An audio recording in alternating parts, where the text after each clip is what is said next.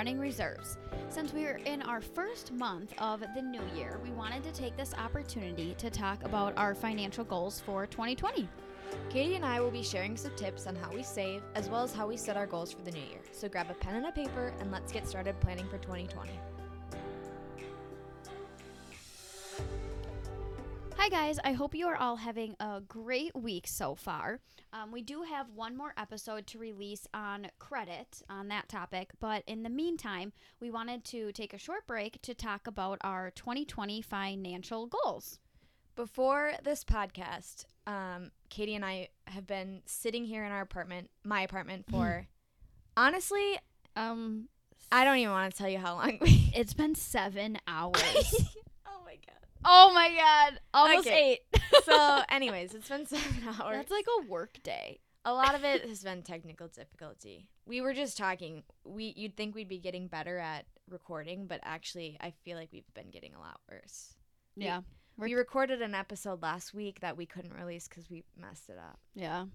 But we're getting there. We're getting there. It's been tough, but you gotta Live and you persevere. learn. So, anyways, we also were talking about what we've been doing at the beginning of the new year to talk about like our goals for the year, our financial goals, etc.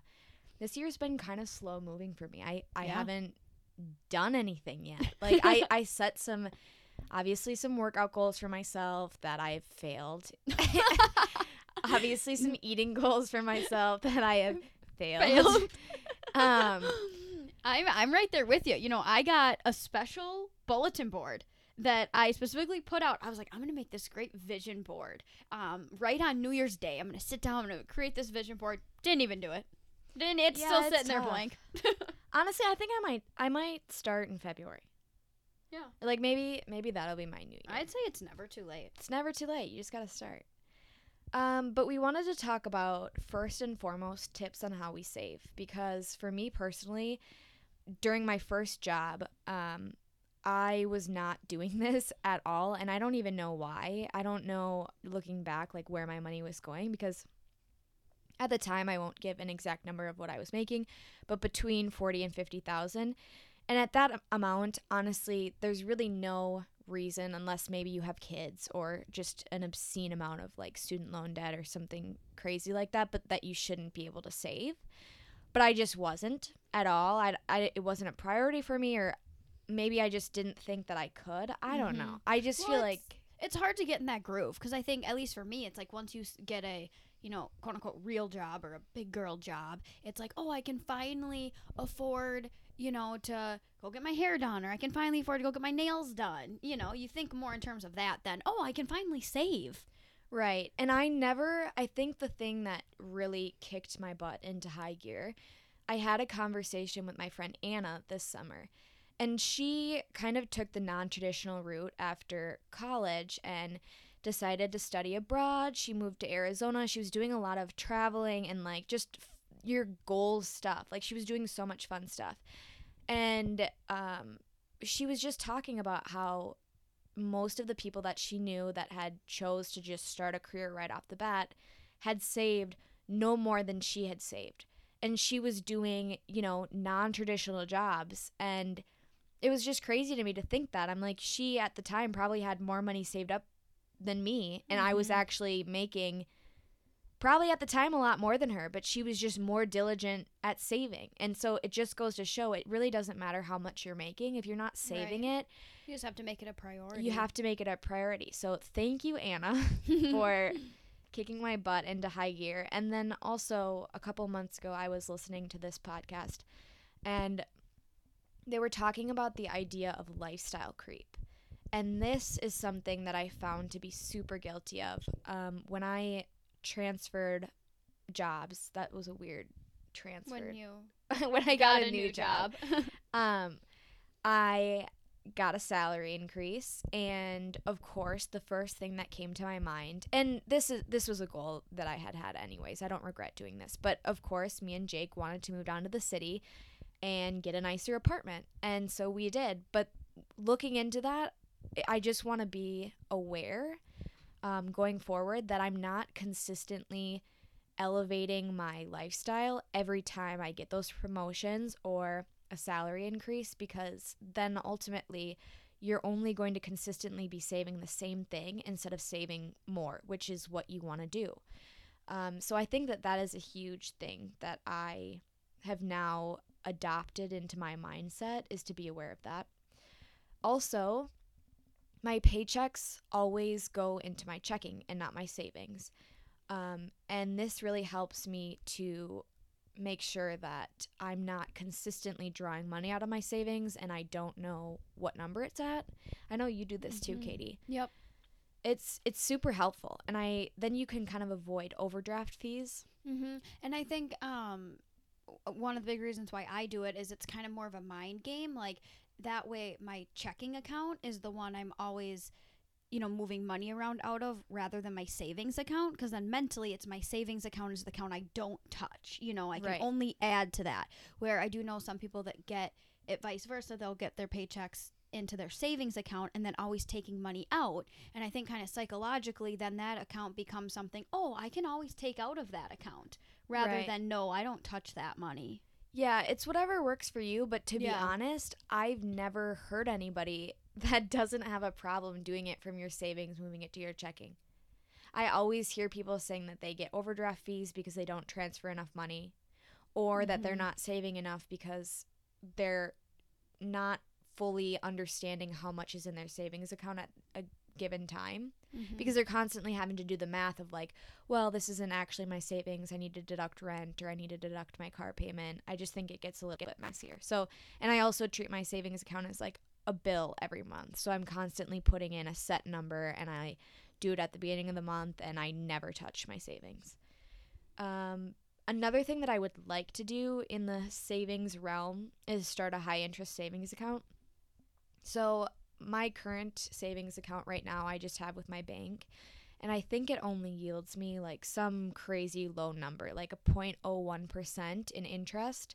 But there are accounts out there, they're banks that are totally online, so they don't have the added fees like paying for a building, an actual brick and mortar spot, or a teller, or anything like that.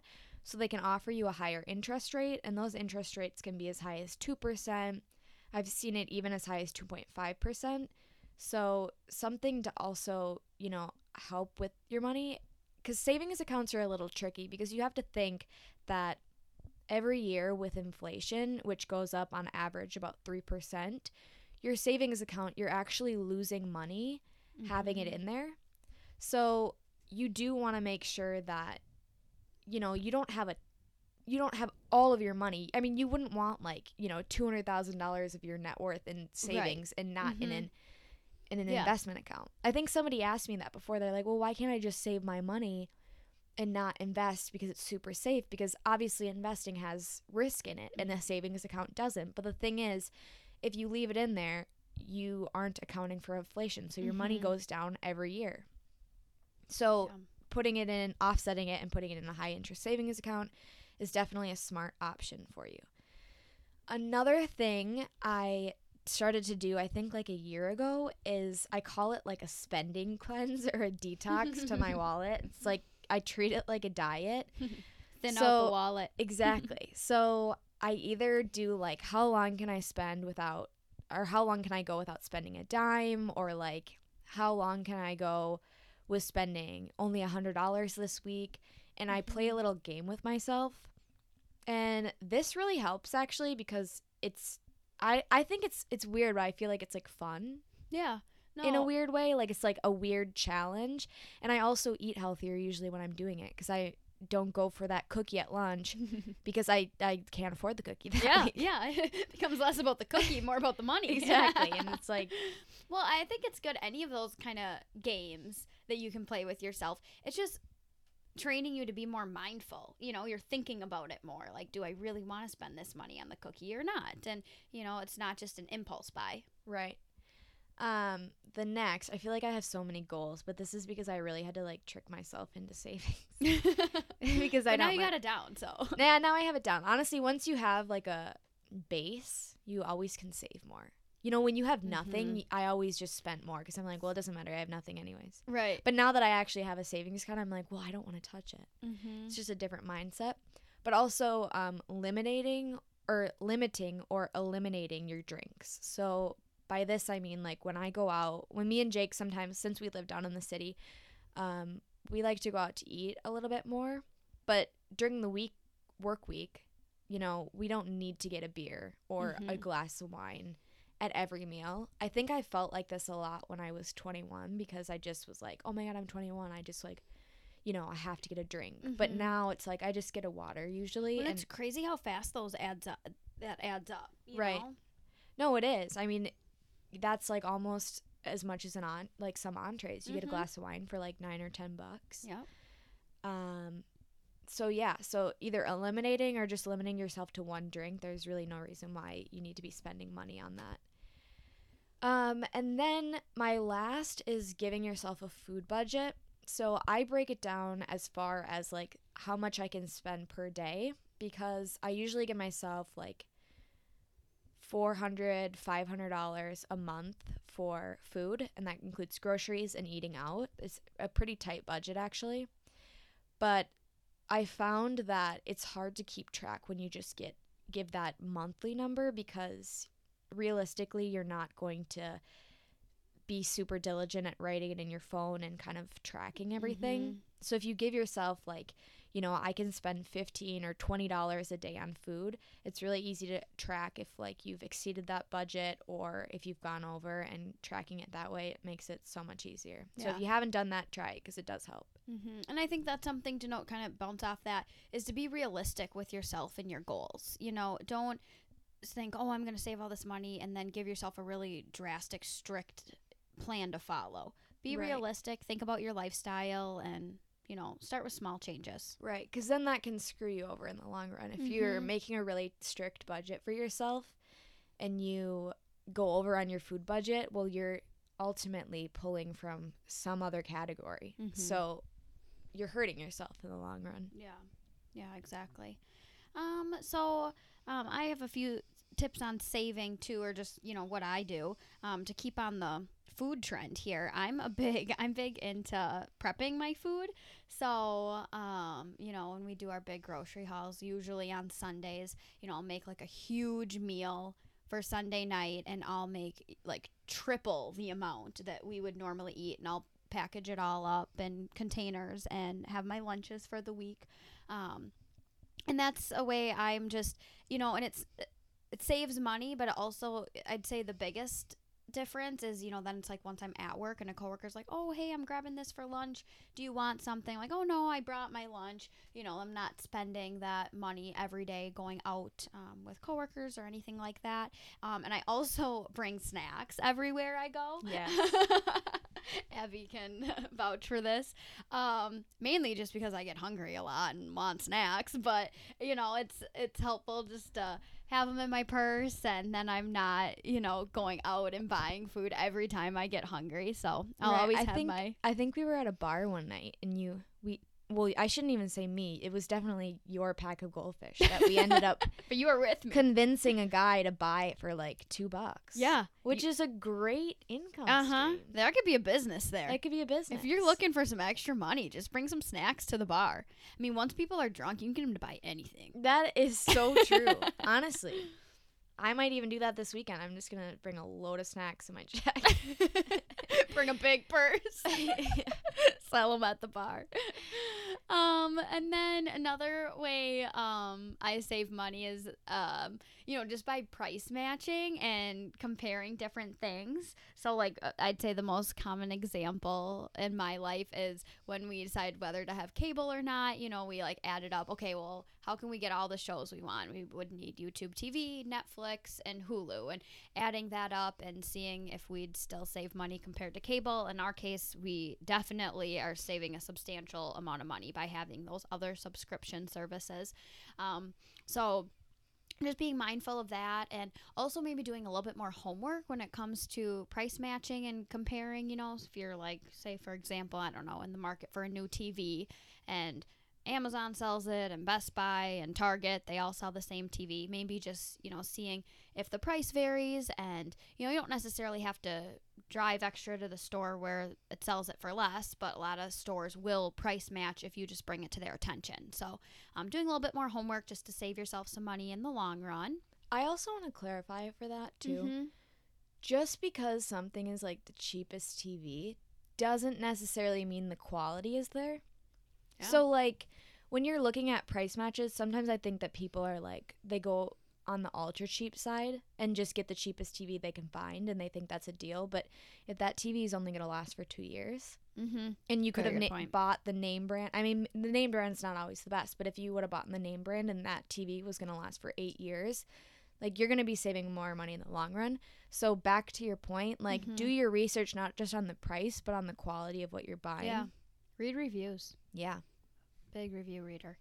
And then I'd say one of my tips that I use the most when I'm kind of saving money is I will put a specific amount of cash in my wallet for a night out and tell myself that I can only spend that much money. So, if I'm going out with friends, say I'll put, $50 or $75 in my wallet in cash, and I'll tell myself, okay, don't use your debit card, don't use your credit card. Like, once this money runs out, you're done. You don't need another glass of wine, or you don't need, another appetizer. Just once this is out, you're good for the night. And I think that really helps me too, just to physically see the cash all there and then see it kind of dwindling down. I don't know. That's a good idea. I think we're going to do a challenge too, where me and Katie withdraw $100 and we see if we can survive an entire week, which doesn't, I don't know if I would be able to do it. I feel like it's doable. Yeah. It sounds stupid because I'm sure people spend less. Maybe we should down it to 50. Well, that would be really hard. But what about if we need gas that week? Fill up on Sunday. We fill up before the competition. There's some strategy involved. We'll hash out the details off. I want to go back to your cable and TV though. Yeah. When me and Jake moved into this apartment, our internet bill actually went up $30. I think it's important to note that if you call and usually haggle them down, they will definitely move. Like, you can usually haggle down your internet bill. I've never tried haggling down my phone bill. I haven't either. But I mean, it's worth doing because they actually bumped us. We're paying even less than what we were paying at our old apartment, and they were actually trying to charge us more than. So I don't know. I think we got our bill down for $40. Yeah, it's pretty substantial. So ask, make sure especially, you ask. I'd say especially if they're running a special, the company you're with, say, I don't know, you have T-Mobile, and then all of a sudden T-Mobile launches this huge campaign where it's a better deal than what you're offered. Might as well call and ask if you can get that. Yeah, they usually want to keep your business, and that was the thing with when we switched internet companies. We found a better deal with CenturyLink. I think we're currently at Xfinity, but we called and we just said we're going to cancel our contract because CenturyLink is offering us this killer deal and you apparently can't match it. And they were sure to offer us an even better deal than what CenturyLink was offering, and they even threw in a higher internet speed than what we were getting before. So it just goes to show that, if you don't ask, they're not going to get it. And we even sat on the phone, I think, a half an hour, and the girl was like, this is the best deal we have. This is the best deal we have. And we were like, well, that's not good enough for us. And they did come down. So, that just goes to show, just spend a little extra time on the phone, and you could be saving a lot of money. The next thing that we wanted to talk about was how we organize our money. I shouldn't say I did nothing with my 2019 or 2020. You did do something. I did do something. Me and Jake sat down.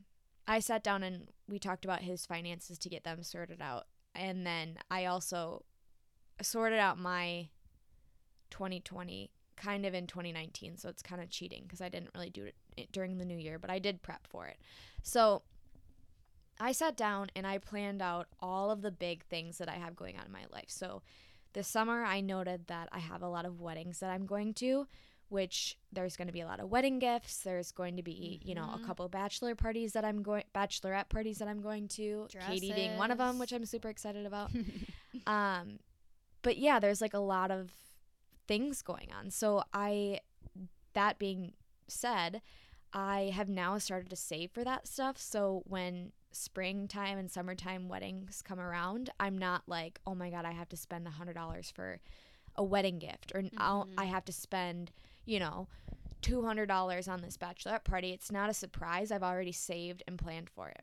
And another thing that I do with that too, that I didn't do last year that I should have, is like Christmas. Planning even before, maybe even as early as September, like setting aside money so it's not as much of a like crazy expense when December comes along. And you can Christmas is always a hard time. You always spend more money than you think. It was so bad. Yeah. It wasn't so bad for me this year, but the reason why is I feel like I said no to a lot of things that I wish I could have said yes to. Yeah. But good for you for having the discipline where you did say no. Right. Rather than saying yes and then having to play catch up financially or getting yourself in a situation you weren't happy with. Right. But I do wish like I could have been more giving, because it is the giving season. So you want to say yes to everything because you want to participate. But at the same time, I'm like, I could not afford all of the gift exchanges and the potlucks, and even a potluck. I remember we had one at work, and I made the most simplest dish, and it was still like $25. I think I made like these like caramelized honey checks. Oh, yum. There was nothing in the thing, and it was like $20. I was like, how did I spend this much? It's stupid. I still don't get it. I don't get it. But yeah, just goes to show, those are just hidden things that you don't think of, that you could easily just plan it out and just, be hyperactive on that.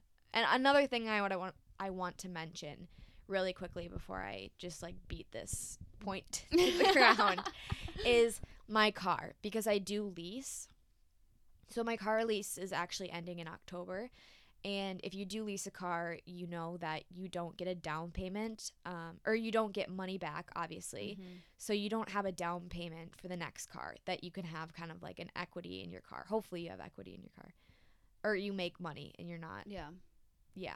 But, so that's something also that I'm cognizant of, is like, if I do want to lease again or buy another car, I have that money saved up. So it's not a hidden surprise. I know it's coming. I've been saving for it my entire lease.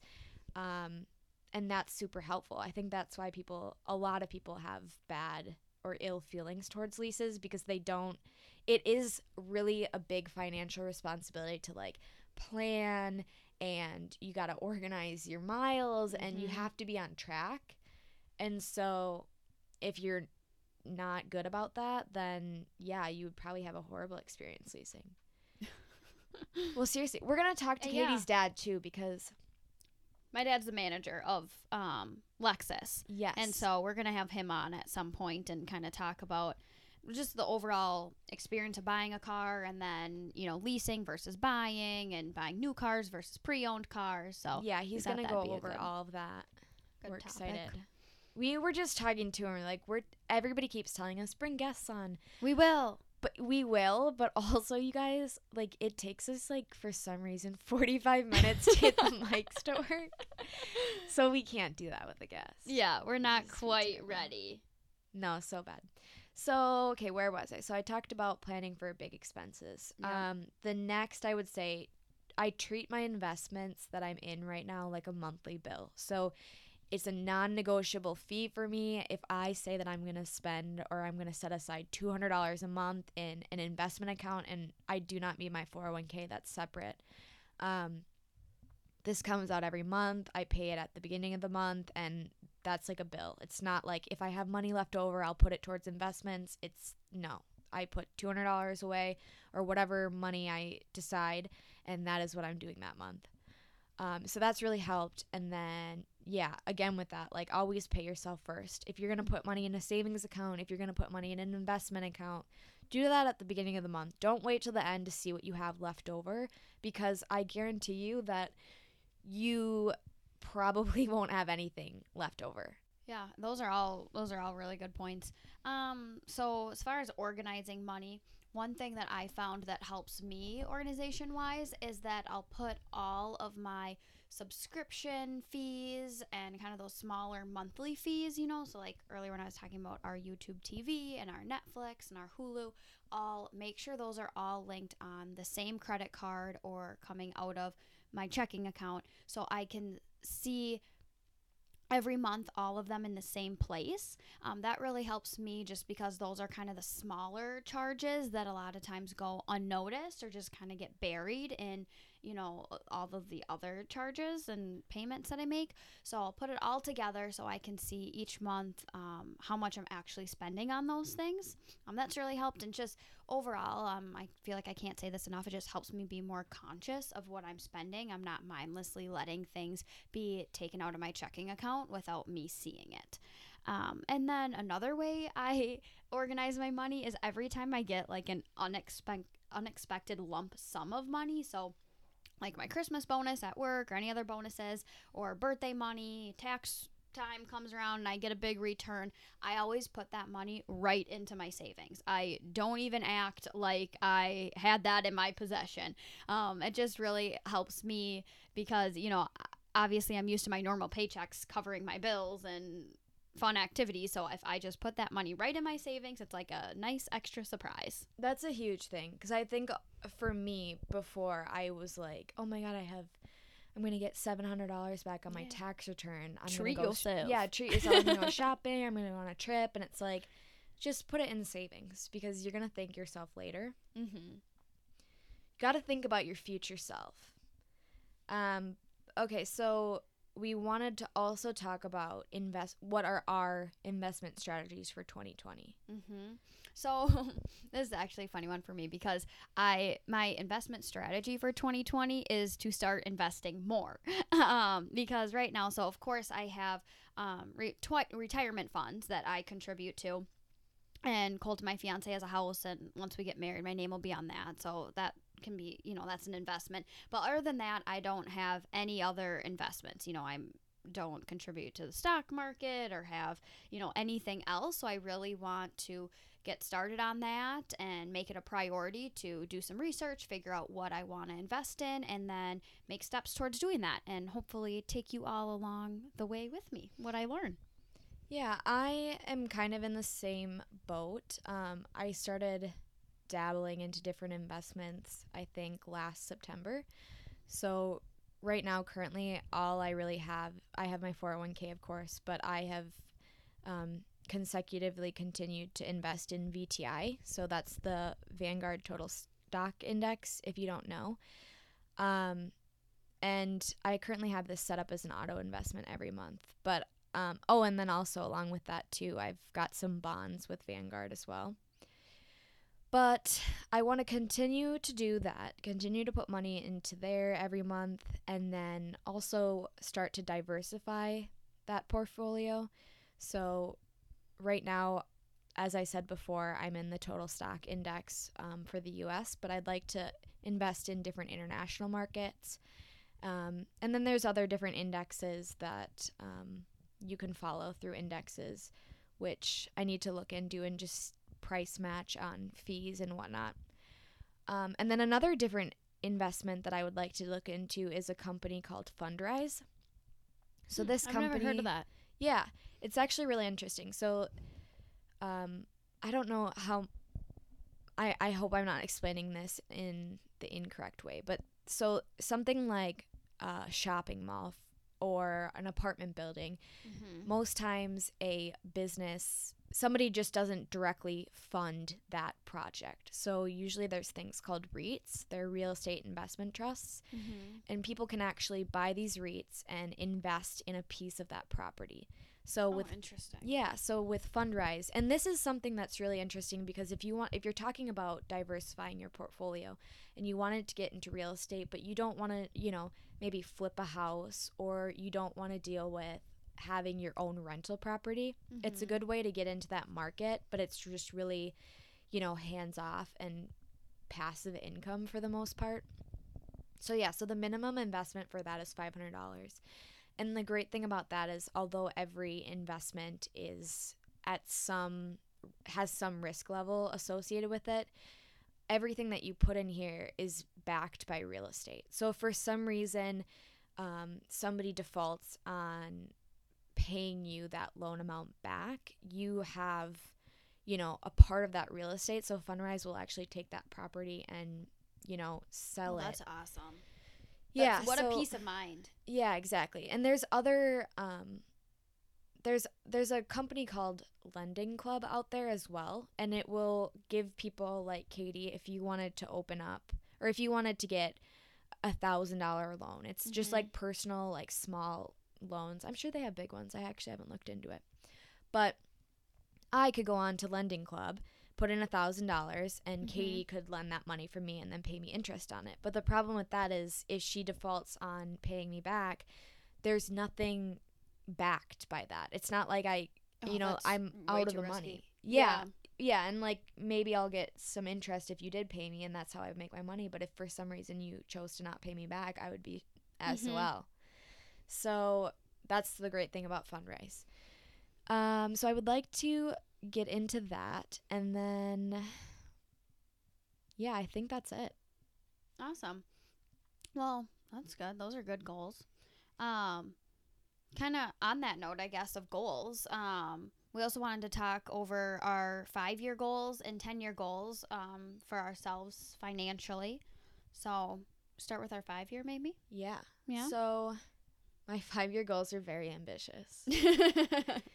But ambitious is good. Yeah. Ambition is good. Yeah, I feel like I have to make them ambitious. Otherwise, I'll never, you know, kick my butt into gear. But I seriously, honestly, I don't know if anybody else feels like this, but I am so anxious about saving for money lately now that I've like broken more into my finance and I've like done the math on like how much is it going to cost to buy a house and, you know, how much am I going to need for kids and how much am I going to need to do all the things that I want. And you want to do all that with peace of mind. You don't want to be stressed out when that time comes. Oh my God. And I'm sitting here like crunching the numbers and I'm like, oh my God, I'm never going to have enough. I need to make $1 million a year. It's just like, I feel like it's so important to think about because those experiences, you know, are so great in life. Like those are the happiest and most joyful times. And then to be burdened by like the stress of money I feel like would take away some of that joy. So it's just important to think about it because you want those moments to have fond feelings attached. Right. But so my first goal is to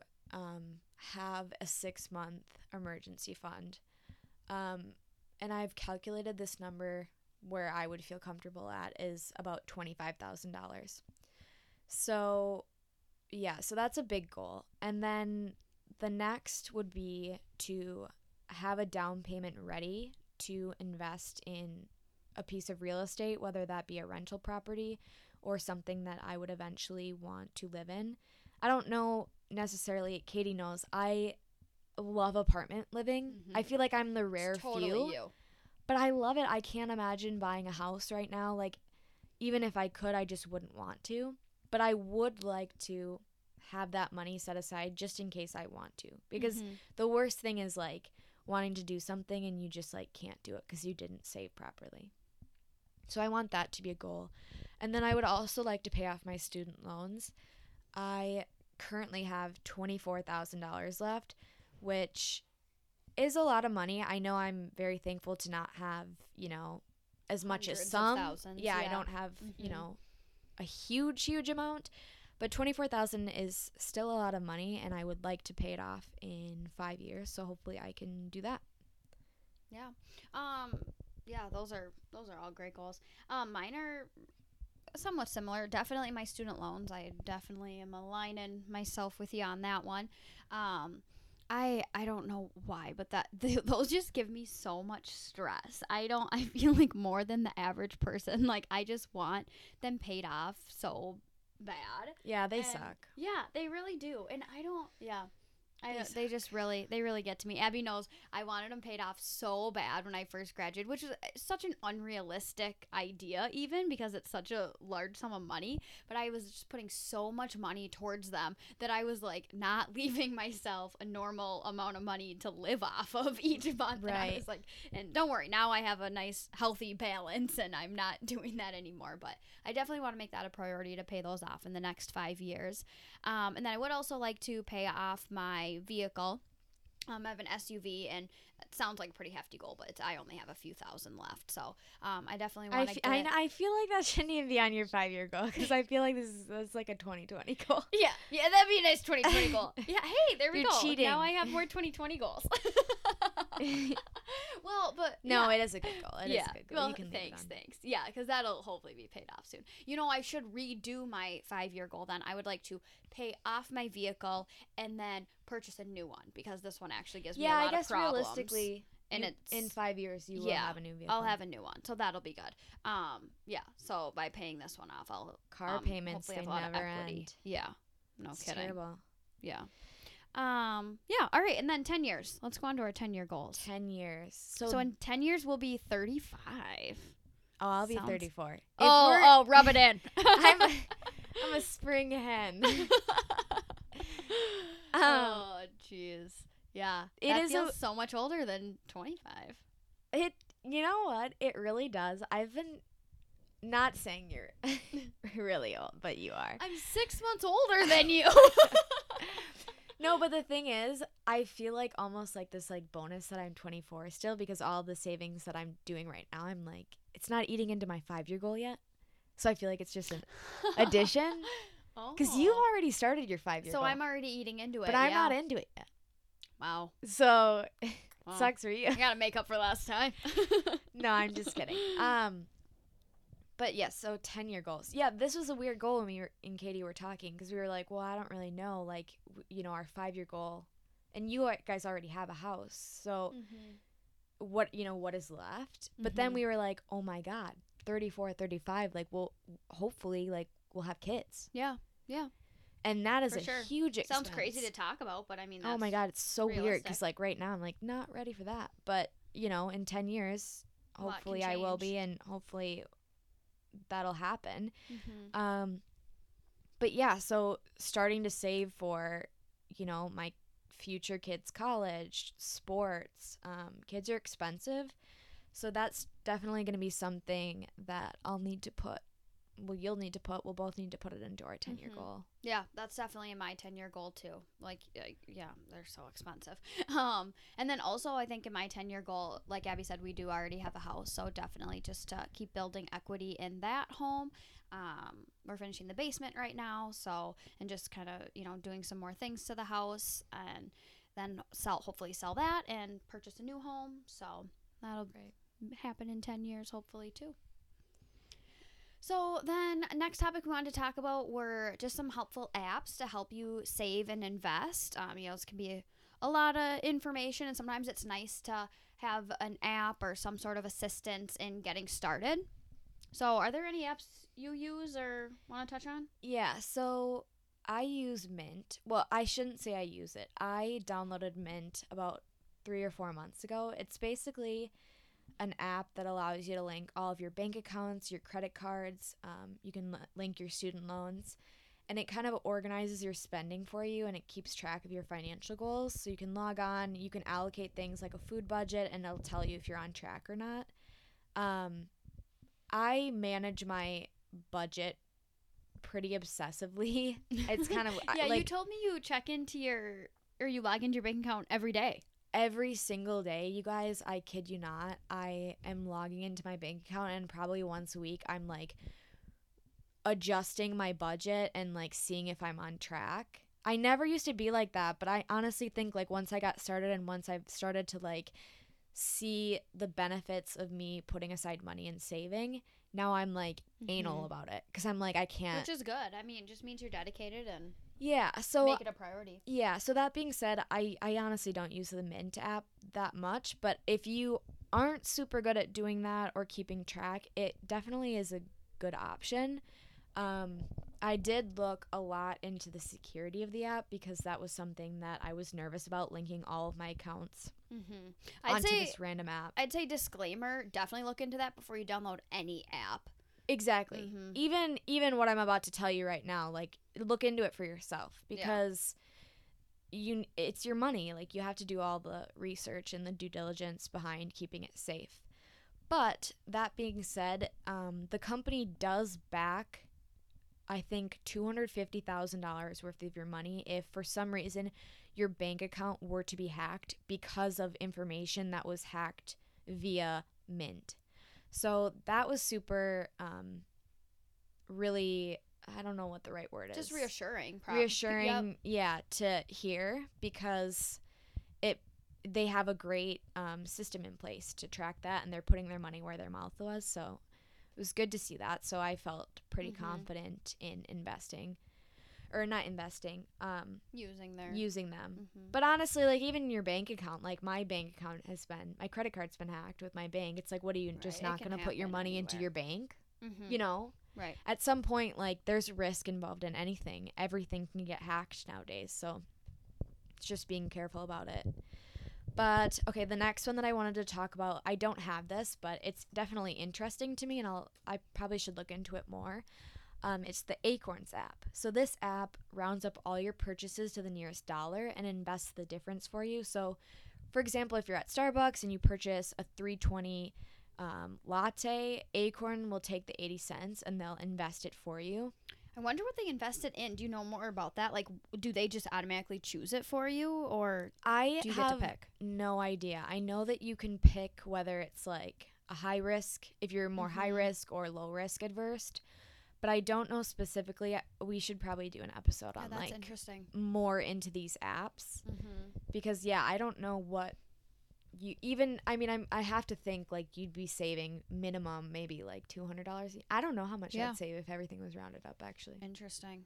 But yeah, I'm like, what would they invest in? Stocks or maybe some type of index? I don't know. I have no idea. That'd be and then, so an app I recently heard of, I don't know if you've heard of it, Abby, but it's called Clio. And that's kind of a budgeting app for sure too, but it's known for being like very interactive. So you link your bank account, and all your expenses to Clio, and she keeps track of your budget for you. And then when you're like out, with your friends, you can just text Clio and say, hey, out with friends, how much money can I spend on dinner tonight? And Clio will respond and say, you can spend $24 on dinner and you're still on track, you're still on budget for the week. So I know it's just known for being very easy, very user-friendly. But I will, disclaimer, you guys should Google some of the text chains that people have with Clio. She gets pretty feisty if you don't stay on budget. Clio's sassy. Yeah, she'll tell you how she feels. Gets a little mad at you. That is the one thing, too, that I feel like Clio beats Mint. Because with your Mint app, they don't have that texting ability that's so fast. So it's not like you're going to go out to dinner with your girlfriends and you're going to log on to the Mint app and see where you're at budget-wise. Like, that's such a great idea that you can text this person and be like, hey, I'm out and about. Can I forward a coffee? And he or she will literally be like, no. Like, you've spent way too much. Yeah, and... yeah, I know. I think that's super interesting, too. And just another element of, like, someone saying, like, no. Like, almost like a slap on the wrist a little bit. Like, help and train You can text yourself. the app and say, like, roast me on my finances. And she'll just go, like, ham. Yeah. Then maybe you won't even go out that night. You'll be too sad. Just depressed. Like, you've been an idiot. I think she literally says that to people. Yeah. Oh, guys, She's look it up. mean. She has some foul language even. Yeah. I think there's no filter on Clio. But it's a funny app. I like it. Yeah, it is funny. Okay, and then another one, it's not really a budget app, but it's just kind of a free money app, is called Freebird, and this is super cool. So Freebird links to your Lyft or your Uber app, and then it rewards you with cash back for getting rides to certain restaurants. So, like, for example, if Abby and I right now were sitting in her apartment, if we used Freebird to get our Lyft and we chose to go to Red Cow, we would receive $4 cash back in the Freebird app, and then that just adds up over time, and then you can cash that out at any time. So, I mean, $4 for going to Red Cow, I mean, honestly, that's genius. genius. The Lyft. Yeah. Because think of how many times on a Friday night, like, you're going to Uber somewhere because you want to have more than 2 drinks. And if that restaurant was on the Freebird app, you'd be getting money back. Right. Like, it's Yeah. Yeah. Super cool. Super cool. And then I'd say another app that I love is probably the podcast app or the Spotify app, so I can listen to Running Reserves and get all the tips and tricks I need. Shameless plug. Well, with that being said, I think that's a wrap. So we just covered how we are saving, how we're planning and organizing for the new year. Hopefully you found this helpful and are ready to sit down to schedule your own financial goals. If you haven't already, it's so important, you guys. Never too late. It's not too late. Don't wait till you're 30. Don't wait till you're 40. Do it now. It's only going to get more expensive as we get older. And, you know, maybe you're throwing kids into the mix. Maybe you're throwing a new house into the mix. It's just, you know, you can never save soon enough. Yeah. Yeah, I couldn't agree more. And also, I want to mention that Abby and I, we are going to be participating in a fun little competition between the two of us for 2020. We'll both be putting $100 into a stock or multiple stocks of our choice to see who can make more money by the end of 2020. So make sure to follow along each week, listen to all of our episodes, and see how much we have made, or I guess lost, too, in Abby's case. Oh, you're already throwing shade. And just so you make sure you don't miss an episode or miss any of our updates on this challenge, make sure you subscribe or follow our podcast. That way you'll get notifications every time we release a new episode. I'm curious too, guys. Leave us a comment. I think you can only do this on iTunes, but leave us a comment who you think is going to win, Katie or I. Ooh, And honestly, it's probably me, but just, you know. We'll see. But thanks again for tuning in. We can't wait to share more soon. And as always, be sure to leave a 5-star review. Make sure you get that comment in on who you think is going to win and what you are most looking forward to in 2020. It helps more than you know to comment, so make sure you do that. Yeah, we love reading them. All right. Thanks so much, guys. We love reading and we never got one.